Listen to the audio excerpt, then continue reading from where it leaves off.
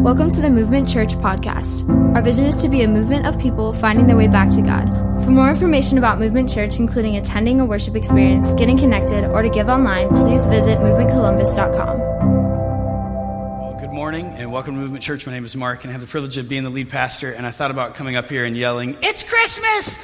and seeing if you guys thought I was cute. But then I realized it's not, because I practiced back there and I was like, this is not very cute. So I didn't realize how intimidating it is to know that you're like the 90th cutest person on stage today until I saw them up here. And then I was like, this is going to be a train wreck. No matter what I do, people are going to notice that I'm ugly. So thank you for tolerating me and my lack of cuteness. But I'm excited to see everyone here today, excited to celebrate. We're in week 3 of our series, Celebrating Advent. And this series is designed just to help us pause and look at the Christmas story. Advent has two purposes, as you just saw there. Obviously, to look at the arrival of Jesus, the birth of Jesus, the first coming of Jesus, but also then to look forward and celebrate to the second coming of Jesus, which we believe is just as exciting. And obviously, 2 weeks ago, we began focusing on this theme for this month, the fact that Jesus is sent. And so our big idea was this, that Jesus is sent to claim his crown as rightful king. Last week, we looked at the fact that Jesus is sent to reclaim his people from exile. And so today we want to look at the fact that Jesus is sent to proclaim the arrival of the kingdom of God. And so I want to invite you to look at a passage in the Bible as we begin to unpack that truth. It's page 565 if you've got one of the Bibles that's under your seat or around you there. It's Isaiah chapter 61. And this passage, Isaiah chapter 61, is a passage of prophecy. This is a passage that was written in the Old Testament and was looking forward, kind of saying some of the things that we could expect, some of the things that were going to happen in the birth of Jesus. This is a passage that says one of over a couple hundred things that we see coming true with the birth of Jesus. We know that we knew the tribe of Israel and some different things and things that were prescribed. This is what it's going to look like when the Messiah comes, when the Savior is born. And so this is one of those passages that I want us to look at today as we talk about the fact that Jesus ushered in the kingdom of God. And so Isaiah chapter 61, page 565, you can read along with me. And I want you to know, if you don't have a copy of the Bible of your own, that one that is there in your seat in your hand, feel free to take that home. We would love nothing more than for you to have a copy of the Bible to read and to study and get to know that more. But let me read Isaiah chapter 61. It says this: "The Spirit of the Sovereign Lord is upon me, for the Lord has anointed me to bring good news to the poor. He has sent me to comfort the brokenhearted and to proclaim that captives will be released and prisoners will be freed. He has sent me to tell those who mourn that the time of the Lord's favor has come, and with it the day of God's anger against their enemies. To all who mourn in Israel, he will give a crown of beauty for ashes, a joyous blessing instead of mourning, festive praise instead of despair. In their righteousness they will be like great oaks that the Lord has planted for his own glory. They will rebuild the ancient ruins, repairing cities destroyed long ago. They will revive them, though they have been deserted for many generations." Again, this is the prophet in Isaiah looking forward and saying these things about Israel, about the arrival of the Messiah. It goes on in verse 8 to say this message given by the Lord. It says, "For I, the Lord, love justice. I hate robbery and wrongdoing. I will faithfully reward my people for their suffering and make an everlasting covenant with them. Their descendants will be recognized and honored among the nations. Everyone will realize that they are a people the Lord has blessed. I am overwhelmed with joy in the Lord my God, for he has dressed me with the clothing of salvation and draped me in a robe of righteousness. I am like a bridegroom dressed for the wedding, or a bride with her jewels. The sovereign Lord will show his justice to the nations of the world. Everyone will praise him. His righteousness will be like a garden in early spring, with plants springing up everywhere." And so again, this is a passage of prophecy. This is looking forward and saying some of the things that will happen when the Messiah comes, when the Anointed One comes, and when it gets there. And right away, from the start, this passage in Isaiah establishes that the messenger that is coming, the messenger that it's talking about, the Anointed One, establishes that the messenger will speak from a place of power and from a place of authority. And that's significant because the term anointed is ultimately linked with the term Messiah. In the Hebrew language, Messiah means anointed one. And so as you were calling someone the Messiah, you were essentially saying that they would be anointed. If you were to say that someone would be anointed, you were saying that they were the Messiah. And so Isaiah tells us that the coming messenger will be God's anointed one, empowered by the Spirit of the Lord. And so this puts this messenger, this coming anointed one, it puts them in line with prophets and kings and royalty and things that have happened throughout the timeline of the Bible and throughout the timeline of the Bible involving the nation of Israel. And so we know that the coming messenger is the Messiah. He's God's sent one on a mission to proclaim the kingdom and the arrival of God himself. And so we already said for today that our big idea is Jesus is sent to proclaim the kingdom of God. But I want you to know that the messenger who is announcing and bringing the kingdom of God, the messenger is the Messiah. This is a big deal. As this audience would have read this book, they maybe didn't understand that the messenger, the one that they were looking for, the one that they were looking forward to, the one that would usher in the kingdom of God, the one that the Christmas story and Christmas season were about, the messenger is the Messiah. He was the Messiah, the anointed one. He was the one that they had been waiting on. So I want to read another passage of Scripture because sometimes I think that we read prophecy and we disconnect from it. So I want to invite us to look at Luke chapter 4. I'll read this passage to you. You can turn there if you want. It's page 783. But Jesus has a chance to say the same thing that we just said, that the Messiah and the messenger are one. This is Luke chapter 4, verses 14 to 22. This is very early on in the ministry and the life of Jesus. You know that when you see it in the 4th chapter of Luke, because obviously in most of the accounts of the gospel, we always have the Christmas story, right? It always talks about the birth of Jesus, and then it says a genealogy showing that he was in the line of David. It says so-and-so begat so-and-so, and this was their son, and we kind of know some of those things. And so early on, we have the Christmas story in the book of Luke. We have some genealogy. We have the baptism of Jesus and John the Baptist foreshadowing that, announcing that Jesus is coming. And right away, we see this. Jesus goes away, and he's in the wilderness. He comes home, and this is basically one of the first interactions that we see in the Gospel of Luke in chapter 4 and verse 14. It says this: Then Jesus returned to Galilee, filled with the Holy Spirit's power. Reports about him spread quickly through the whole region. He taught regularly in their synagogues and was praised by everyone. When he came to the village of Nazareth, his boyhood home, he went as usual to the synagogue on the Sabbath and stood up to read the scriptures. The scroll of Isaiah the prophet was handed to him. He unrolled the scroll and found the place where this was written. You may notice this quote. We just read this, but this is Jesus saying it again. Quote, "The Spirit of the Lord is upon me, for he has anointed me to bring good news to the poor. He has sent me to proclaim that captives will be released, that the blind will see, that the oppressed will be set free, and that the time of the Lord's favor has come." Verse 20 says this: He rolled up the scroll, handed it back to the attendant, and sat down. All eyes in the synagogue looked at him intently. Then he began to speak to them. "The scripture you've just heard has been fulfilled this very day." Everyone spoke well of him and was amazed by the gracious words that came from his lips. "How can this be?" they asked. "Isn't this Joseph's son?" And so this was told to us in the book of Isaiah, that the messenger would come, that the Messiah would come, that the anointed one would come. Jesus was born. Jesus was ready to begin his ministry. He was ready to usher in the kingdom of God and start that timeline toward his second coming. And so he's in the temple this day in his own hometown. And they could have been reading any book of the Old Testament. They could have been in lots of different passages. They didn't have to ask him to read or to teach that day, and he could have taken them to some other spot. But this was in God's timeline. This is what God wanted to happen, and it was time to begin this process. And so he turns to this passage, and he says something that I can quote, but he's saying this about himself. He's saying, "The Spirit of the Lord is upon me, for he has anointed me to bring good news to the world." He's saying, I'm going to change things. I'm the one you've been waiting on. I'm the one that you heard was coming. You've been waiting. God is here. Here I am. And so the reason I wanted to jump to this passage in Luke is because sometimes I think when we hear this in the book of Isaiah, we kind of lose context. We think of it as like, oh yeah, that's a dry old stale passage from the Old Testament. I've heard of that. It talks about something that's coming like most of the Old Testament, and that's good. And I think sometimes we lose some of the effect. We lose some of the context. We lose some of the what just happened right there.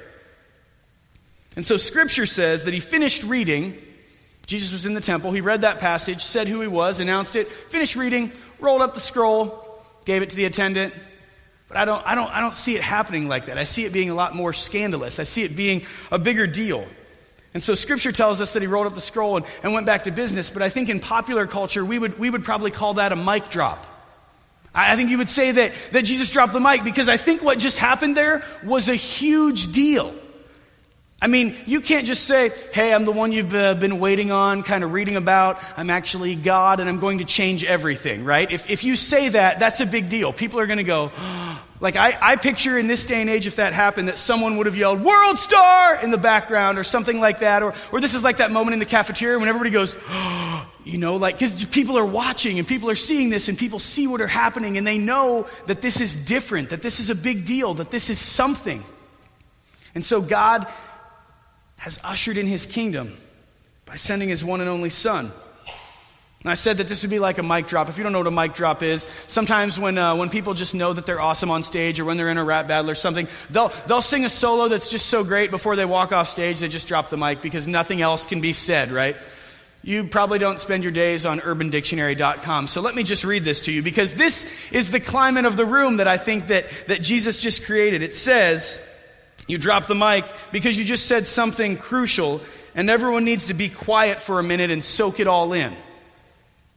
Now, I don't picture Jesus having that arrogance, and yet at the same time, I think there is a confidence because he is who he is. He said this, and Scripture tells us he's the way, the truth, and the life. That no one comes to the Father but through him. And so I don't picture him doing this in an arrogant way, but I do picture this being truth. I mean, if you are the truth, not just a nickname like some guys in the NBA, like, oh, I call myself the truth. Literally, he is the truth, the way, the truth, and the life. And so he has to say that to the world. He wants the world to know that. He wants to usher that in. And so he says that. And so this would have been a moment where Jesus was in the temple, picked up a scroll and said, the one you've been waiting on, the one you've prayed about, that's me.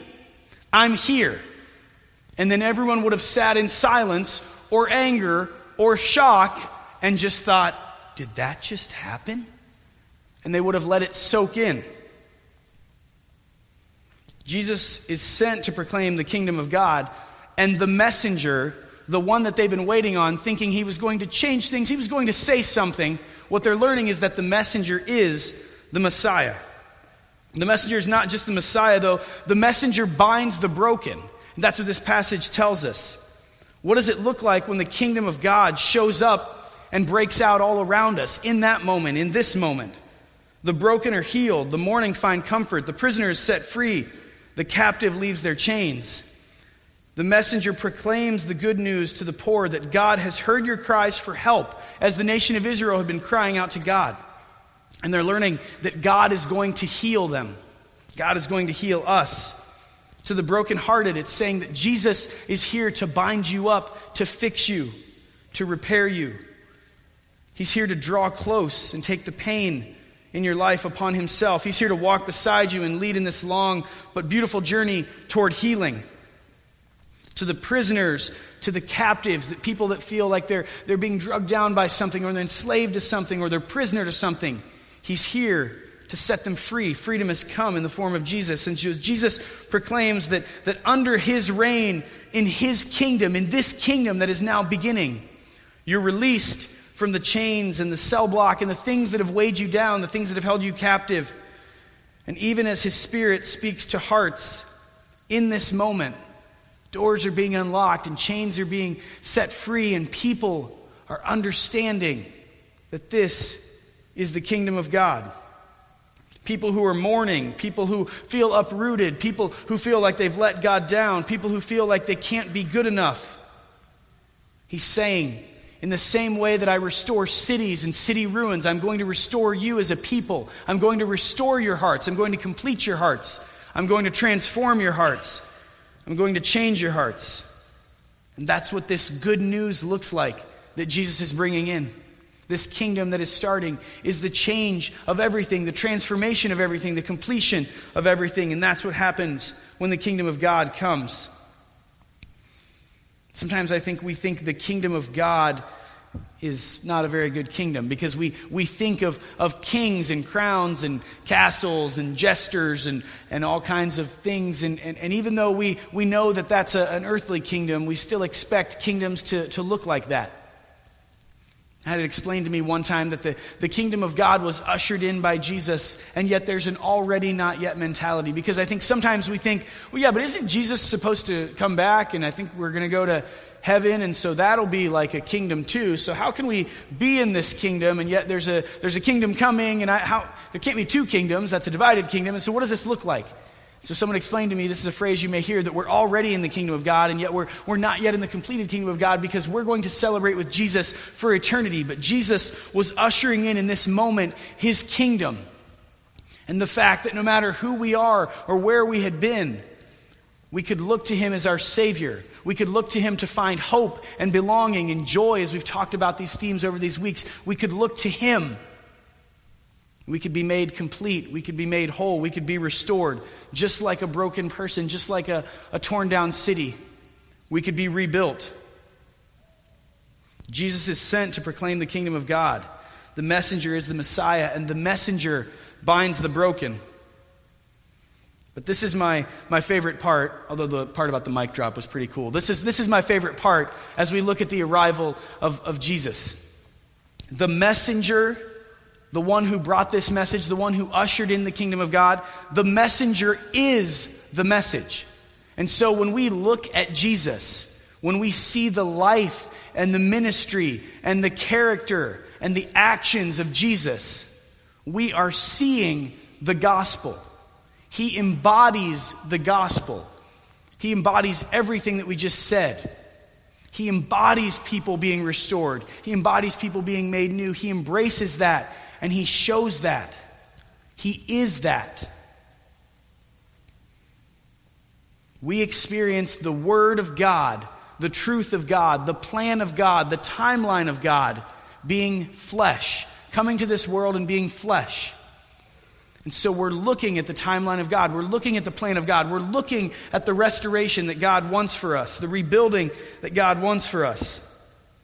That's a radical thought. This isn't just some stuffy old passage in a book from a couple thousand years ago that no one really understands. This is that plan being made into flesh. This is that plan being in our world, in our time, in our culture. This is that plan being set into motion. The messenger is the message.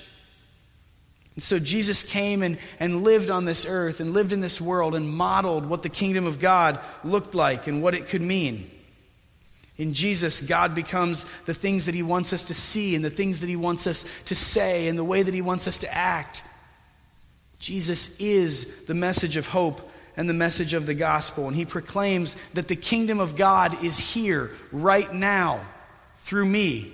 And even though it would have been shocking, even though it would have been scandalous, even though it made some people mad, even though it's caught some people off guard, even though some people didn't believe him, he was there to proclaim that I, as the messenger, am the message. And the message is that Jesus was sent to proclaim the kingdom of God. The kingdom of God is here, and you are invited to be a part of the kingdom of God.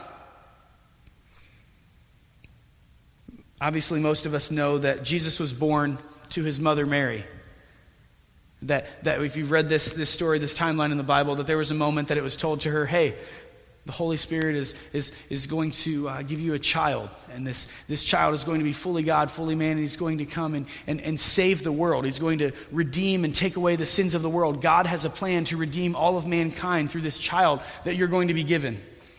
And I love that there's a point in the Bible, it's called Mary's Song of Praise, that when she understands what's about to happen, she understands what's about to be set in motion, she understands what God's going to do, she responds, "Oh, how my soul praises the Lord." She understood what God was doing. She understood who Jesus was and who he would be and what it meant that he was coming to this world to usher in the kingdom of God. And she had one simple response. Oh, how my soul praises. She understood it and she felt great joy.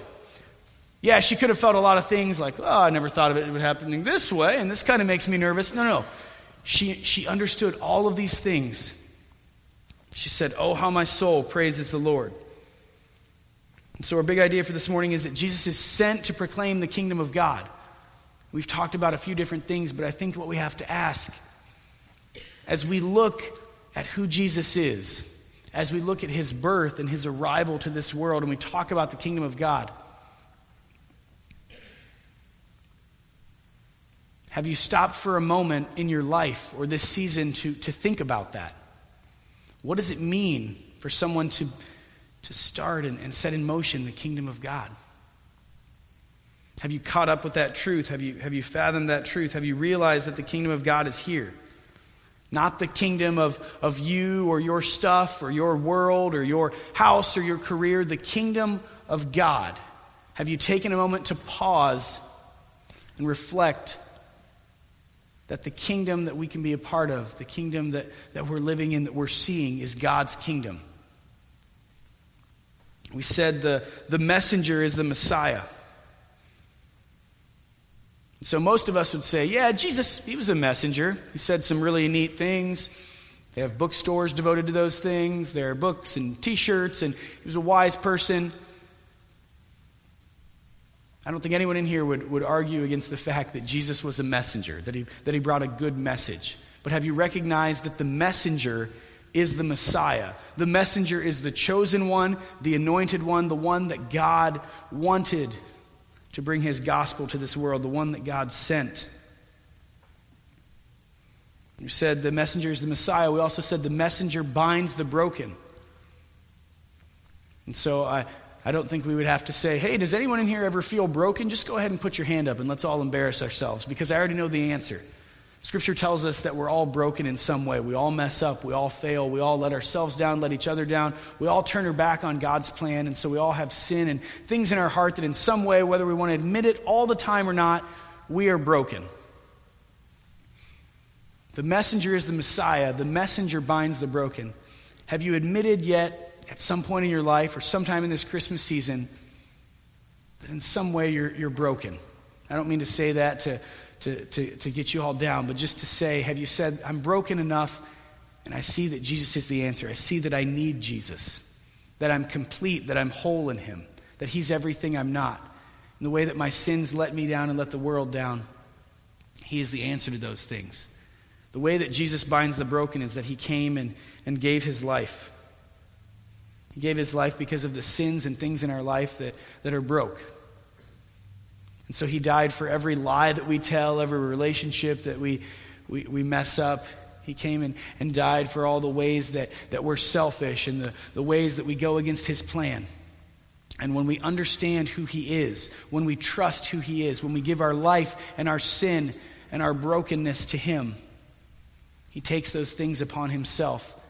And the Bible says that he makes us a new creation. And so have you looked at yourself this holiday season or at some point in your life to say, the messenger is the Messiah. The messenger is the one that came to fix me in my brokenness. The third point we made was that the messenger is the message. So some of you are thinking, yeah, I hear what you say about Messiah and broken. I made that decision when I was 6, or I prayed this prayer with my grandma when I was 9, or I did that in college. That was like 15 years ago. I think this challenge is for everyone in the room. The messenger is the message. Jesus completely embodied the kingdom of God, the presence of God, the integrity of God, the ethics of God, the character of God in every interaction that he had and in who he was. So if you've already given your life to Jesus, and this Christmas and this Advent stuff is old hat, you know this stuff. Ask yourself, how can your life embody and enact the good news of the kingdom? How can you become what you say? How can you become the gospel in your day-to-day life? Because that's the example that we see from Jesus from the moment he was born, through these passages here, through Luke chapter 4, through his ministry. He was the gospel. He represented the gospel. People saw the gospel in him. Do people see the gospel in you? Does the word become flesh as you live for God? Obviously we're broken. Obviously we all have faults. Obviously we mess up. And yet God is saying, I'm making you a new creation. I'm illuminating you with my Holy Spirit. I'm lifting you up. I'm letting you live I'm supporting you. I'm making you great. And so how do our lives reflect the message of the gospel? Jesus is sent to proclaim the kingdom of God. What was once a far off hope is now a present reality fulfilled in the arrival of Jesus. He's the messenger. He's the Messiah. He came to fix and restore the broken. And he is the message. He is the gospel. Take a moment to reflect. Have you given your life to the Messiah? Have you let him fix your brokenness? Have you admitted that this messenger is more than just a person or a man, that he can restore you, that he can change you? Have you let your life embody that truth and represent that truth as you live that out to the world? Will you pray with me? God, thank you for your word. Thank you for the Old Testament, the way that it points forward to the arrival of Jesus in the kingdom of God. Lord, thank you for the ways we see that completed in your word and completed in Scripture. God, I pray that if there's anyone in the room that has not stopped to think about who Jesus is, stopped to think about all that his life changed, I pray that they will do that today. Lord, I pray if there's anyone in the room who maybe for the first time is realizing how broken they are, Lord, that they will take that to Jesus and ask him to take the weight, the punishment of their sin, Lord, and to restore them, to fix them as they live for him, as they give their life to him. Lord, I pray for all of us as a church this holiday season, Lord, that we will embody the gospel, that we will be the message, that we will be restoration and truth. Pray that as people look at us, they will see the way, the truth, and the life of Jesus shining through our actions, shining through our speech, shining through the way that we work, the way that we function as families and as neighbors. God, we pray that we will be the message of your Son this holiday season. God, thanks for a chance to pause and look at that today, Lord, and not in a downcast way. Thank you for the joy that is attached to that. Thank you for the unspeakable joy that we have because we are found in you, because you came to give your life so that we could have life. Lord, help us to celebrate that. Help us to be found in that. Help us to be upbeat this holiday season, Lord, because we don't have anything to be stressed about or anything to be down about, Lord. We have unspeakable joy found in your Son, Jesus. So God, we just pray that you'll just lift up our worship now to you, Lord. Help it to be pleasing. God, we thank you for the chance to gather together, to celebrate you, to be excited about what you're doing as you grow Movement Church, Lord. It's in your name I pray. Amen.